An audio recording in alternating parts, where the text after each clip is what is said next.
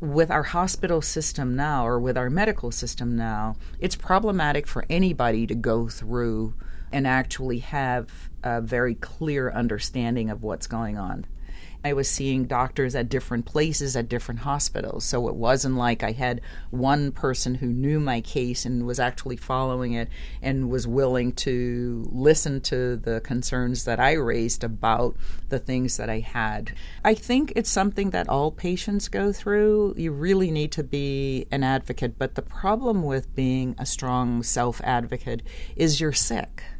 And it's hard to be, like, I can be very matter-of-fact about it and be very methodical in terms of my approach to it now because this is how I normally work. But then my brain wasn't in a place to think that way. My body wasn't in a place to have the energy and the bandwidth to do that. I was still doing my work, and I was still working crazy hours. So I actually ended up at the beginning pulling up on my phone the information about pancreatic cancer because I didn't know about it. So I got an image of it. I got the overview of the condition. I went to the NIH site and looked at the symptoms. The only thing I didn't have was jaundice.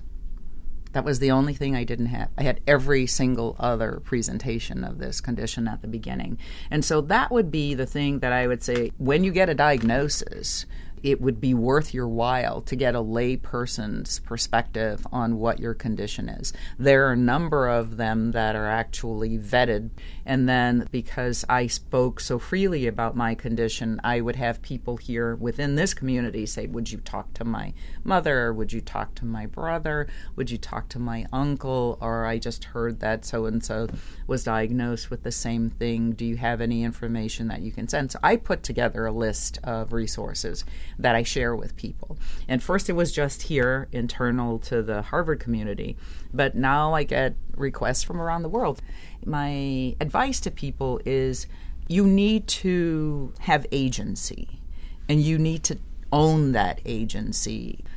Even though it's racking out your body or racking out your brain, don't let go of what is right for you. There are amazing doctors here, amazing institutions here, and yes, the doctors are wonderful in terms of their ability and willingness to treat you, but in my case, they only knew me with my health in a pathological state. So how I was when I was healthy, how I responded, how I thought, how I worked, what my diet and attitude was in terms of my lifestyle, they had no idea of any of that stuff. They got to know it over the time. And so if it's not working for you, find another doctor. Because it's your life, and especially if it's going to be a really short one, it should be the best one that you can make it be.